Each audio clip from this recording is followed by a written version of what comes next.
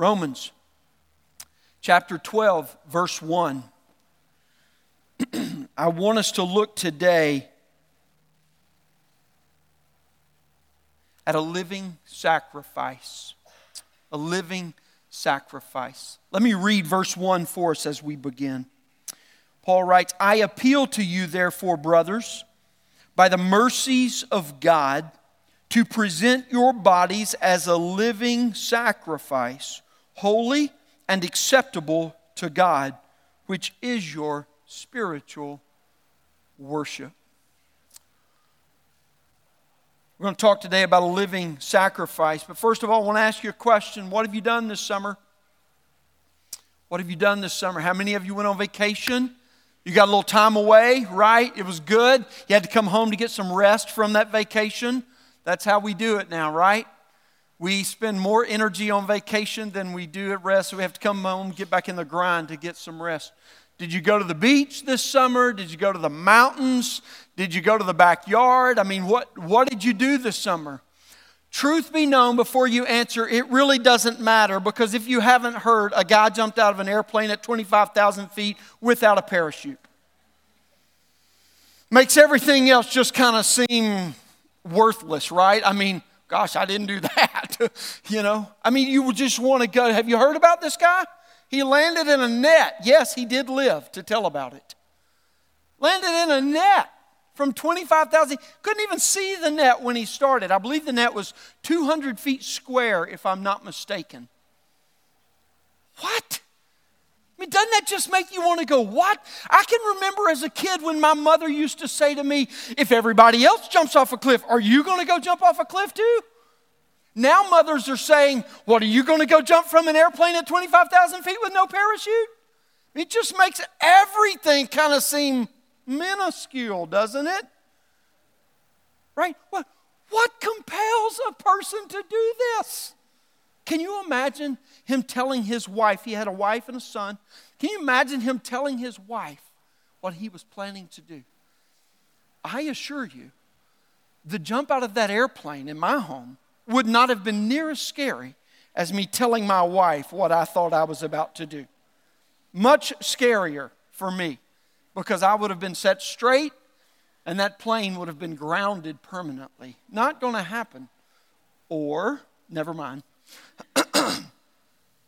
I mean, what compels a person? You know, the only reason that I've heard so far in the news that he gave was that he wanted to be the first. There's a reason it hasn't been done before, fella. You know, he wanted to be the first. Is being the first really so glorious that you would risk it all? Evidently it is, because he did. And I give him his props. He did it and he survived. But the reason of wanting to be the first to do it, what kind of motivation is so strong and so great that it justifies risking your whole life? You ever think about that? What kind of motivation, what kind of glory or reward is so strong that it justifies risking your whole life? That's obviously the question that he had to pose to himself. And that's what I want us to consider today, a motivation that is so compelling and glorious that it is in fact actually worth your whole life. Your whole life.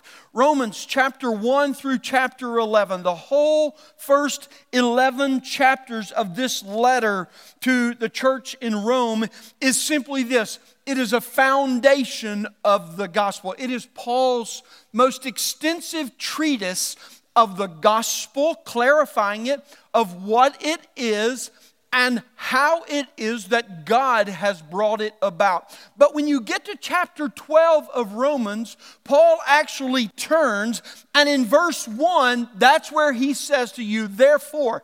The therefore that he begins chapter 12 with is a therefore that brings all of the first 11 chapters together and simply says this: because God is true and has done this, I appeal to you I appeal to you to offer your bodies as living sacrifices, holy and acceptable to the Lord, which is your spiritual act of worship. Friends, this is no small task. This is no small risk that He's preparing them for or placing before Him, but He's making the strongest of appeals to the brothers and the sisters in the church when He says, I appeal to you to present your bodies to God as a living sacrifice.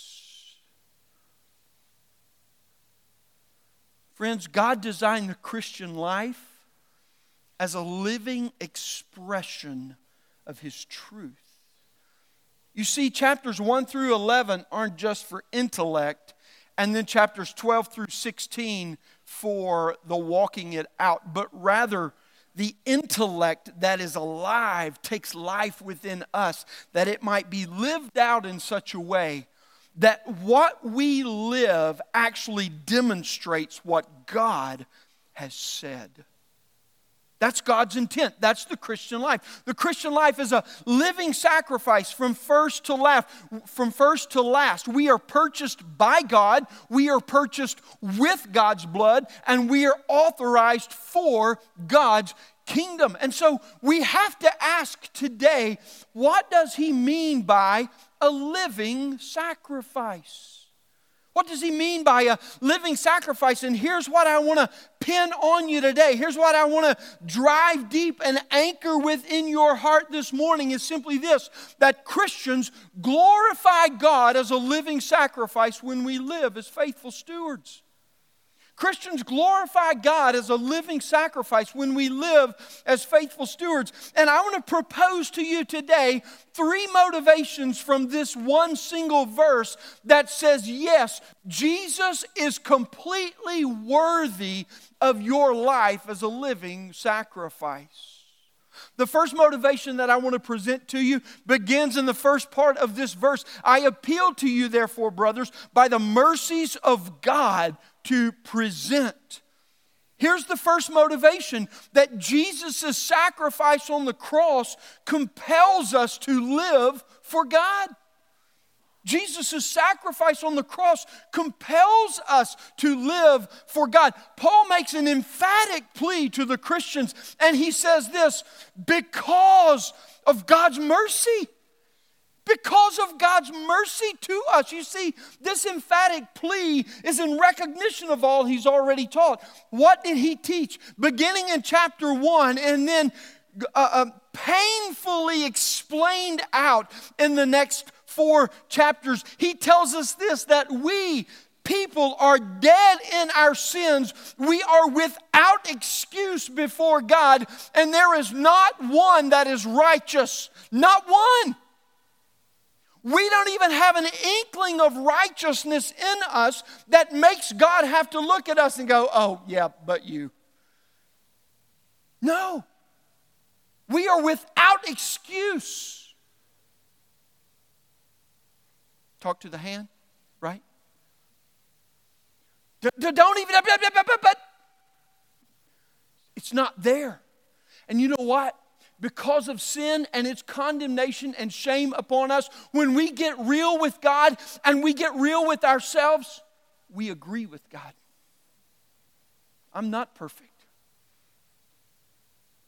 That the shame and the condemnation of sin is real in me and on me. And that's what Paul says. But he also tells us this, that because of God, we are fully justified in Christ Jesus. No, there's not one that is righteous. For the wages of sin is death, right? For all have sinned and fallen short of the glory of God, he tells us in chapter 3. But God, moving to chapter 5, at just the right time, it says, He sent Jesus to be the propitiation for our sins. In other words, where we had no righteousness in our own, Jesus took our complete unrighteousness and He bore God's wrath for that. He bore our penalty for that, and He gave to us His righteousness, placed it upon us in His sacrifice. And this, friends, is the unveiling of God's mercy. But God, in His mercy, this is the appeal Paul makes, by the mercies of God. You see, what do you mean by mercy? He means this, that God didn't give us what we deserved. God didn't give us what we earned. God showed us mercy. Mercy. And God showed Himself as not only just and righteous, but merciful and loving, doing for us not only what we could not do for ourselves, but rather what we did not deserve to have done for us. When was the last time you experienced something that changed your life? I mean, that just completely changed your life. I hope this doesn't happen every day for you, because that is probably a little melodramatic. No, it's over the top. Let's be honest about it.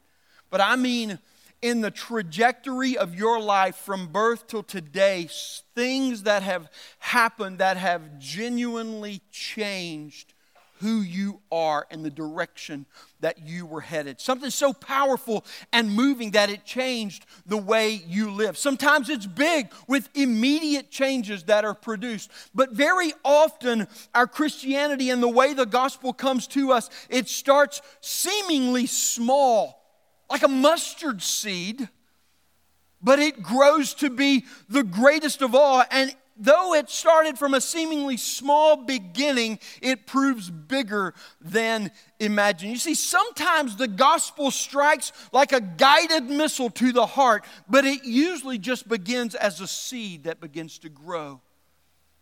And after a time, pokes through the ground. And in a little more time, grows to a strong vine that produces fruit. See, personal faith in Jesus produces a life transformation that lasts for eternity. And friends, you can't look at Jesus' cross and just remain an admirer. You can't look at His sacrifice and understand what He did for us and just be a fan of Jesus. I follow Him as a fan. You can't even look at the cross of Jesus Christ and remain a neutral bystander, for the cross demands a distinct response of either worship or walk away. You will either look upon the cross of Christ as the soldier did, who had been an unbeliever all his life until that time and said, surely this was the Son of God, or you will continue to scoff at Him, dismiss Him, and walk away unchanged. Those are the options, and the question I begin to pose to you is simply this: that Jesus' cross, when we take a look at it and we consider that it is our death in His death, compels us to live as a living sacrifice. Jesus either compels you by great love to worship, or He repulses you in unbelief to scoff at God. And how we live our lives reveals our response to the cross. This includes how we act outwardly, but it also includes how we incline inwardly in the depths of our being, how we attitude towards others from within. And it also determines how we perceive and how we process our thoughts and our responses, and how we rationalize our actions. You see, the cross of Jesus compels us because it empowers us to offer our lives unto God. What response, friend, is your life demonstrating to Jesus' cross? Jesus' sacrifice on the cross compels us to live for God. That's our first motivation. The second motivation I want you to see is this. Paul says this: therefore, I appeal to you, brothers and sisters, by the mercies of God, to present your bodies as a living sacrifice. Present your bodies as a living sacrifice. To present just simply means to offer up for the sake of the one that will be receiving. In other words, if I present something to you, the presentation of what is given to you puts the spotlight on you. I'm present, but I'm not the purpose for that moment.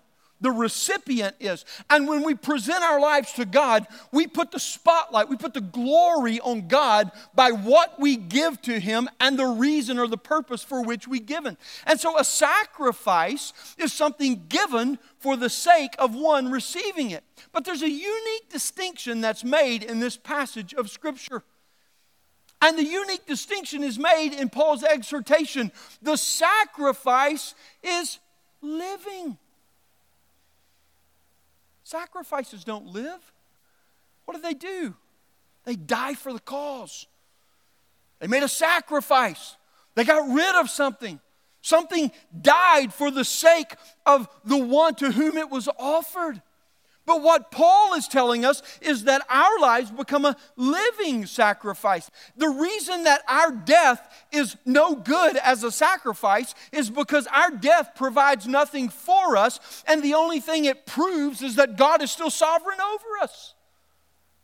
That's why Jesus had to die. That's why there had to be a perfect, spotless lamb offered up, and not the imperfect sacrifice that you and I would provide with our lives. You see, through the gospel, God brings a death for us. God brings a death for us that produces a death in us that brings life to us. That's what the gospel is all about. And that's what he's explaining here. You see, by faith, Jesus' death becomes our death. I die in Him to my sin and to myself. Let me read from the 6th chapter of Romans, verses 4 through 11. Listen to what Paul says as he talks about how it is that the death that Jesus died on the cross is actually the death for every person who by faith trusts in Him. We were baptized into His death. We were buried, therefore, with Him by baptism into death, in order that just as Christ was raised from the dead by the glory of the Father, we too might walk in newness of life. For if we have been united with Him in a death like His, we shall certainly be united with Him in a resurrection like His. We know that our old self was crucified with Him in order that the body of sin might be brought to nothing, so that we would no longer be enslaved to sin. For one who has died has been set free from sin. Now, if we have died with Christ, we believe that we will also live with Him. We know that Christ, being raised from the dead, will never die again.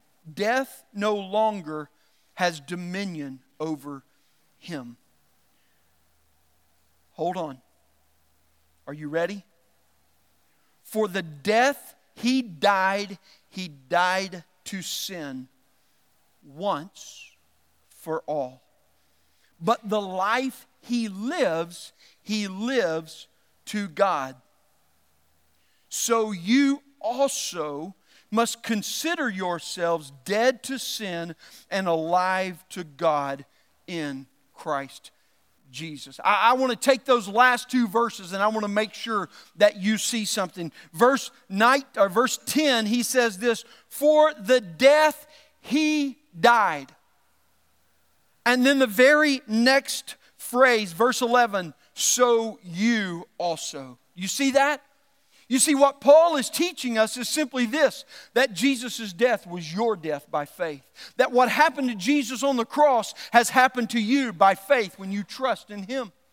You are dead to your sin once for all. Sin no longer holds authority or dominion over your life if by faith you've trusted in Jesus Christ, turning away from sin and putting your faith in Him. Listen, I'm not saying it's no longer present in us in the here and now, but I'm telling you it does not rule us. And I'll come back to that in a very practical way in just a moment. But I want to ask you this, in considering this second motivation, that we offer our lives to God means that we live as a steward, that in the way we live, our lives are presented to God as a steward, a living sacrifice. And this can only begin when we see that we no longer live, but He lives in us. In other words, we've died on the cross where Christ was crucified. And now the one who lives in this body is not just Lane, but it's the Spirit alive within me from the living God who has placed Him there.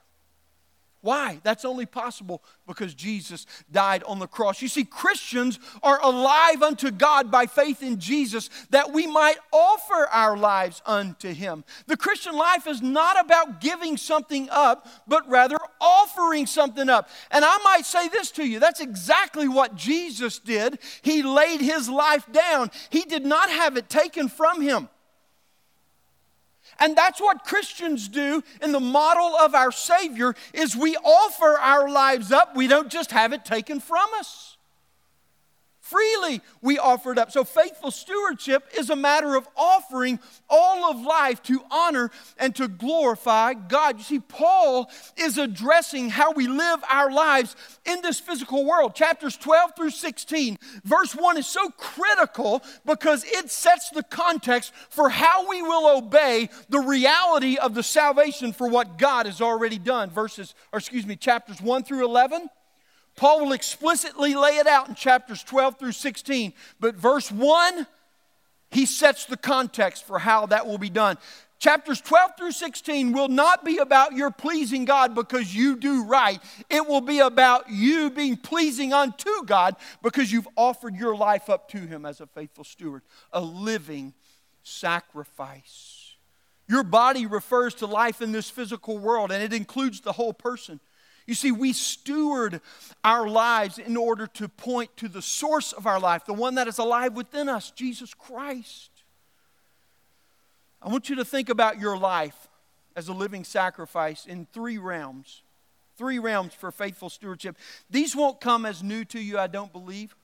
But hopefully they'll be helpful to you to think about how it is that you live out the reality of what Christ has done for you on the cross. Victory over sin. Victory over death, life that has come. First of all, the first realm is the realm of time.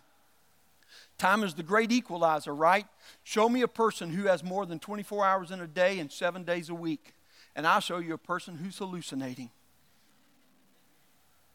I don't care who you are. I don't care what you've done. You get 24 hours in a day and 7 days a week, and you don't any more know the end of your days and the number of your days than I do. But God does. Time is the great equalizer. It's where we spend so much trying to get more. Is it not? I mean, I'm just spending today trying to figure out how to get more. From the fountain of youth that started generations ago to all of today's productivity apps. I mean, man, we just wringing it for every ounce, inch that we can get out of it. And one best way to think about time in your life is not so much by the passing of it, tick-tock, but by the quality of it in your life. You see, each hour may be equal in time, but not every hour is equal in value. One exhausted hour of your life is not equal to one energized hour, is it? And you know the difference. If you want to see the difference, call me about 9 o'clock in the morning. And you'll get a full ramification of what I'm like on Monday morning. You really don't want to do that. It wouldn't matter. I would want to answer anyway. You see, faithful stewardship of time isn't about squeezing every possible second out of your life so that you can give some to God. But it's about living so that every hour brings honor to God. Honoring God with your time is about giving Him your first and your best in your time and your energy. At this time of year, I read a lot of personal productivity resources. And about on the fourth or fifth resource that I was reading, somewhere around the 1st of July, I hit a wall. And I felt myself begin to grow tense. And I thought, how in the world have I ever survived without this guy's resource and all these productivity tips? I mean, good grief, my whole life's been a waste before I read this book. I mean, I was exhausted. I go, I've got ounces over here that haven't been squeezed out, and I've got inches over here that haven't been covered, and I've just got so much left to give. I mean, drip, drop, right? That's what I began to feel like in my spirit. And the longer I read, or I was actually listening to it, the more disconnected I began to grow from the author's message. And I don't think it had anything to do with the author. It was the Spirit actually speaking to me as I was thinking about the future and what's coming for our church and even this message a little bit, but also just my in and out schedule of the week. You see, God's creational command to go forth and multiply, it holds productivity inherent within it. I mean, just being busy is no glorious kind of thing. We're all busy, but we've got to be able to produce with our life. God designed us to produce. But this incessant striving and drive to be more highly productive, to squeeze more out of less. And the incessant demand that gets placed upon us in the world from it, from the productivity philosophies, from the principles, and usually they're just simple practices. If you'll do this, you'll be more productive. That's funny. I find that I spend all my time doing that. I don't have time for anything else, right? To me, I've just come to a point so often where it's just another form of chaotic chasing after the wind. You know what happens when you chase after the wind? You may feel it, but you don't ever catch it. You feel it in your life? Maybe at this point in the summer, you're beginning to feel that way. I see it on Facebook. Lord, when will school start again and these creatures go out of my house? Right? I'm with you. I feel you. 3 months ago, Lord, I'm so thankful for summer. And you're right, I mean, it just has a way. See, a few weeks ago during the worship service, I was sitting right there and the bulb in the projector exploded and the projector itself burned up. And I would offer to you, that's really the only way that we know, got squeezed every ounce out of it. I mean, that will never be used again. We got it all. Right? You want it all, you got it all. Completely burned up. Do you really want your life to go that way? Today, tomorrow? Be so productive, just disintegrate right in front of people and go, wow, they did it. That right there is perfection. I don't want that, friends. I genuinely do not want that. And why it seems to be so common these days, especially among pastors. I don't want to explode, I don't want to burn out, and I don't want to burn up. Right? Another resource provided a clarifying principle that I won't give you the principle, but I'm going to give you what I believe is an overarching scriptural principle for Christians to live as stewards in order to present our lives to God. And I'm going to read this to you because trying to rephrase it will take longer than just reading it. Listen to this. The idea that we can have it all and do it all is not new. The myth has been peddled for so long, I believe virtually everyone alive today is infected with it. It is sold in advertising, it is championed in corporations, it is embedded in job descriptions that provide huge list of required skills and experience as standard. It is embedded in university applications that require dozens of extracurricular activities. What is new is how especially damaging the myth is today, in a time when choice and expectations have increased exponentially. It results in stressed people trying to cram yet more activities into their already overscheduled lives. It creates corporate environments that talk about work and life balance, but still expect their employees to be on their smartphones 24/7, 365. It leads to staff meetings where as many as 10 top priorities are discussed with no sense of irony at all. Hold on. This is going to hurt.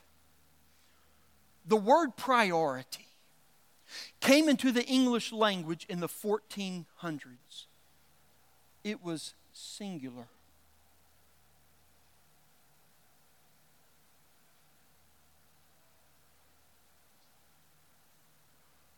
I'm going to read that again. The word priority came into the English language in the 1400s. It was singular. It meant the very first or prior thing. It stayed singular, are you ready? For the next 500 years. Only in the 1900s did we pluralize the term and start talking about priorities, plural. Illogically, we reasoned that by changing the word, we could bend reality. Somehow, we would now be able to have multiple first things. But when we try to do it all and have it all, we find ourselves making trade-offs at the margins that we would never take on as intentional strategy. When we don't purposefully and deliberately choose where to focus our energies and times, other people, our bosses, our colleagues, our clients, even our families, will choose for us. And before long, we'll have lost sight of everything that is meaningful and important. We can either make our choices deliberately or allow other people's agendas to control our life.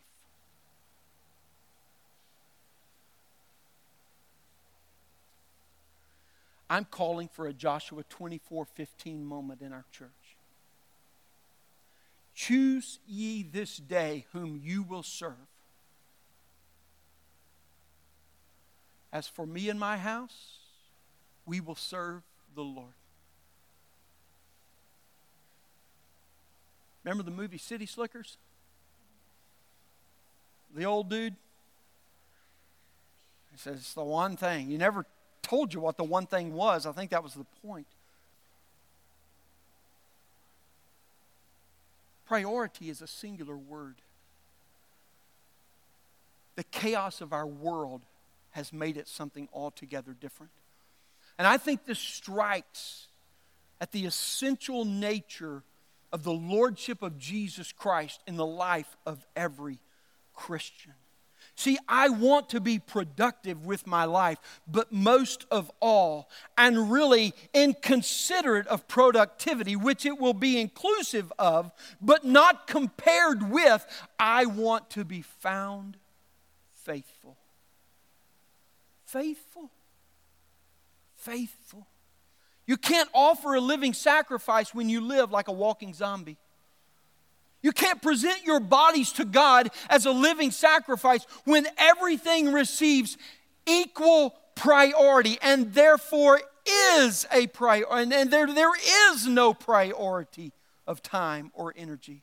You have to understand that rest is as essential for faithful stewardship as work. And we must learn to trust God in our doing and in our not doing. Christian, only you can stop the world from pressing you to squeeze out every last bit. Presenting your life as a living sacrifice begins by ordering your time and your energy under this one priority. It is the lordship of Jesus Christ. There's nothing that compares. There's nothing that competes. Christ is Lord alone.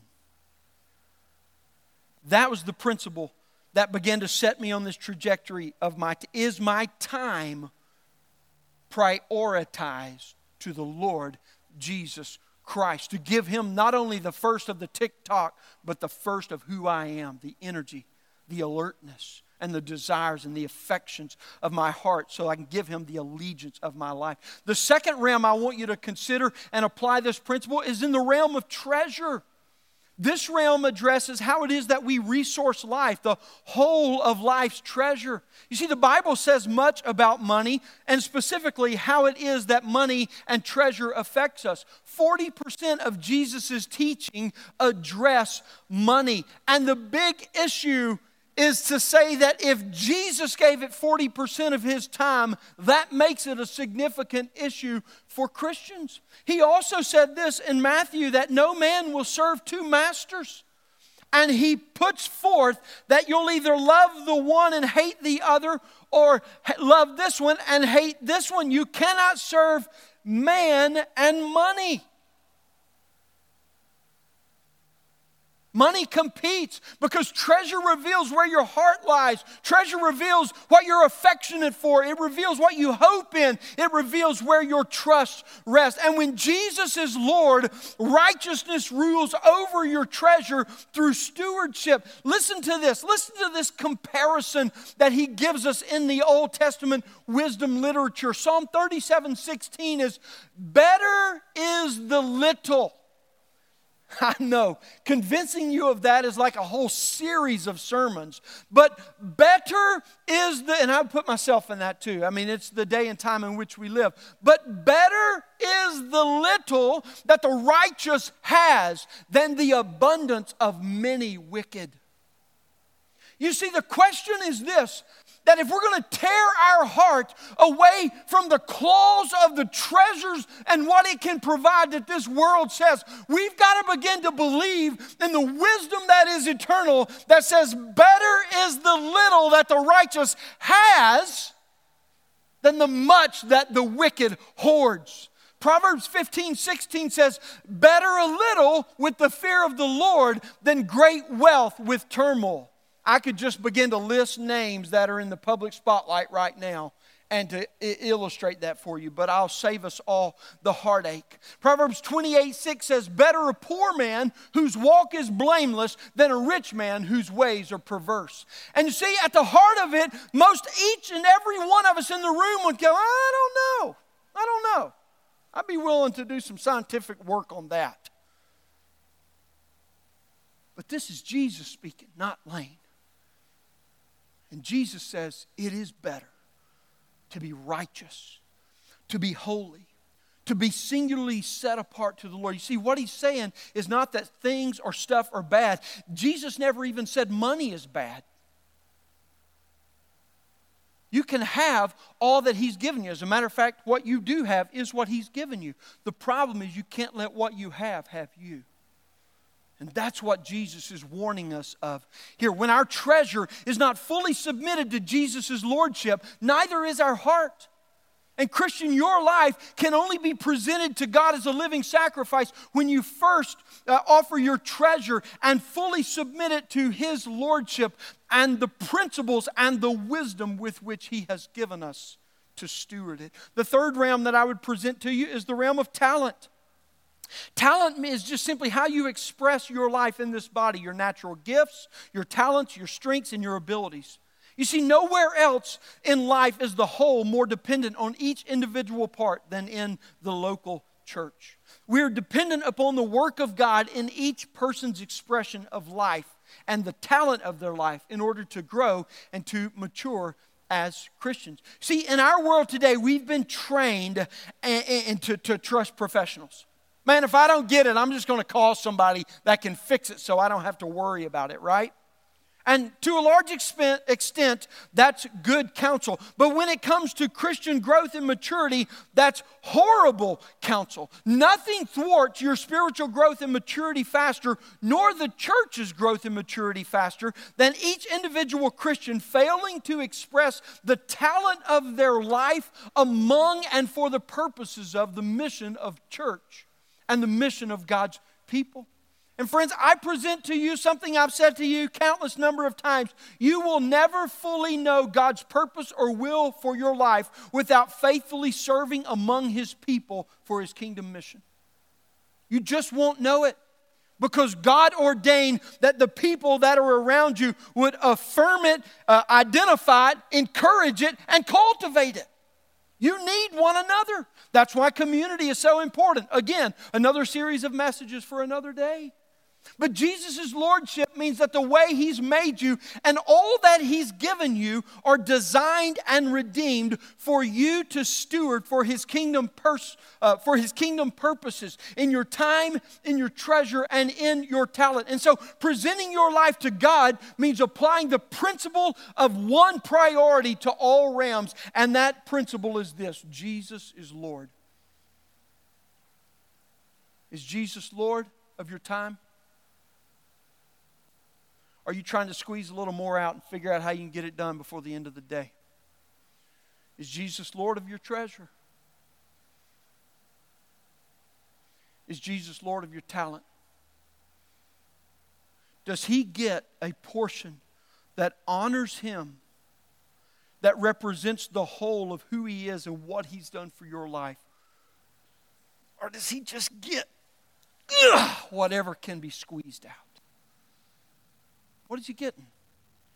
Presenting your life to God means applying that principle and asking the question, will I be found faithful? That's the second motivation. Offering your life to God means living as a faithful steward. The third motivation is this. Faithful stewardship aligns all of life as an act of worship that honors God. Here's what Paul says. I appeal to you, therefore, brothers and sisters, by the mercies of God, to present your bodies as living sacrifices, holy and acceptable to God, which is your spiritual worship. You see, stewardship means living so that all of life honors and glorifies God. Everything in life is an act of worship. It's just a matter of who or what you're worshiping with it. And when you offer something to God, only that which is holy and righteous is pleasing and acceptable to Him. Listen to me. You know why it's so important for you to operate by the principle in every realm of your life that Jesus is Lord and not just try to squeeze out? Because everything you could squeeze out, no matter what it would accumulate to, is not pleasing and acceptable to God. You know why? Because you do it in your strength and not by faith in Him. God has not commanded you to go and do your best for Him. God has commanded you to trust in Him and what He wants to do in you. I can't tell you if one act is sinful or acceptable to God, but the Spirit of God can. And I know He will right now, even as we're talking about this. And as you're beginning to thinking about the different areas of your life and the way you're living your life, and is this principle of lordship being fully applied in every way in your life? Is what you're offering to God pleasing and acceptable? Man, listen, the thing about Christianity is this. We don't have to wonder if God will receive our sacrifice. And that's different from every other religion in the world. Every other religion that I've studied and that I've spent time talking to them, they have to strive ceaselessly and completely over and over and over again, just hoping and praying that their God might somehow accept whatever they give, and it won't be the worst case scenario that they could believe. But there's never any assurance. There's never any hope. There's never any encouragement in that. We never have to wonder that, Christian. When we live by faith in God, we are assured our salvation is as eternally secure as it could be, because we don't hold God, He holds us. And when you live your life under Jesus' lordship, you don't have to wonder if God's going to go, man, that just doesn't measure up today. God's going to pour out. You're going to forget the sacrifice because of the blessing that blankets you. You don't have to wonder if God loves you. Why? By the mercies of God are our defining motivation. In and of ourselves, we're not acceptable to God. Not in our nature, not in our being, not in our achievement, nor our accomplishment. Nothing about us beckons us unto God, but it doesn't have to. That's the beauty of the gospel. No one gains standing before God because of who they are or what they've done. We are accepted by God. We are holy and pleasing to God because of what He's done for us in Jesus Christ. And it's only possible because God puts Christ's righteousness on us by faith. Our lives are holy and acceptable unto God only when we live by faith in Jesus. And what Romans chapter 6 verses 12 through 14 does is it makes an immediate application. That's the passage I read a while ago about our transformation from death to life. Because He died, you live. It never gets more complex than that. And there is no more glorious understanding that we could have.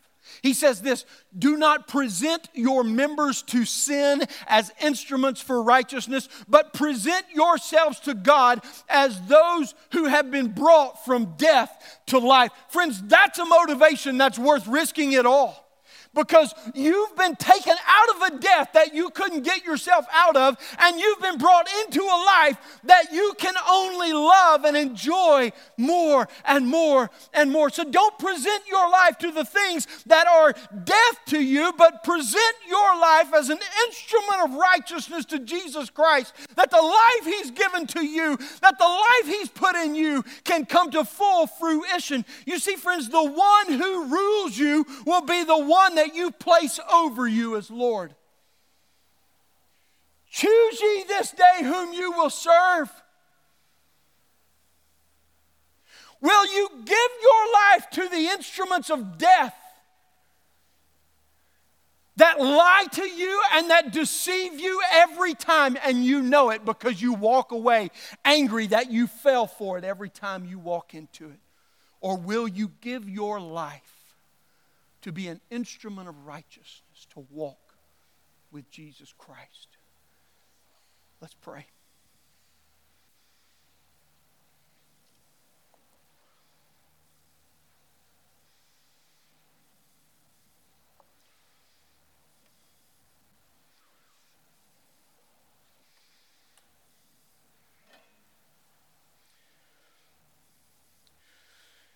Jesus, help us today.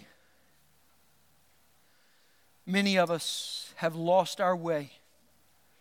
Some have wandered far from you. Some are wavering about following you.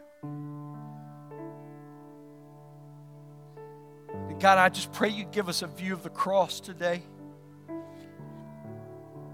The view that compels us to offer our lives as a living sacrifice and confirms in us that you are wholly worthy to give our all.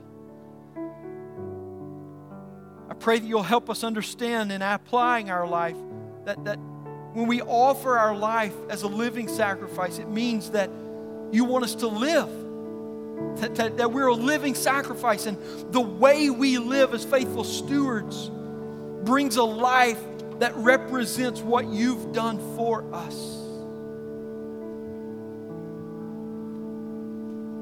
That living as a faithful steward, Lord, doesn't just appease you for the moment and in the moments, but it offers all of life as an act of worship.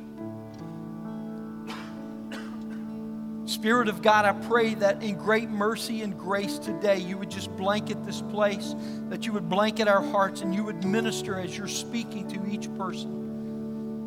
Give them understanding and insight and illumination into how you want them to apply it even now.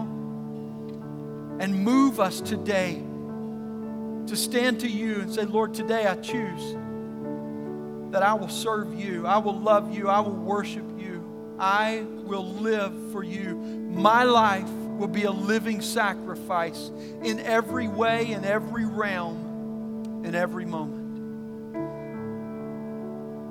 Friends, if you've not settled that in your heart, I need you to settle it this morning. The Lord Jesus is inviting you to settle that this morning.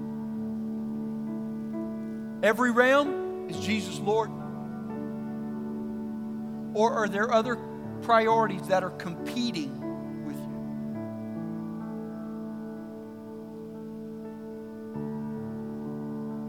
Don't walk away today without enthroning Jesus where he rightfully sits, ruling as Lord.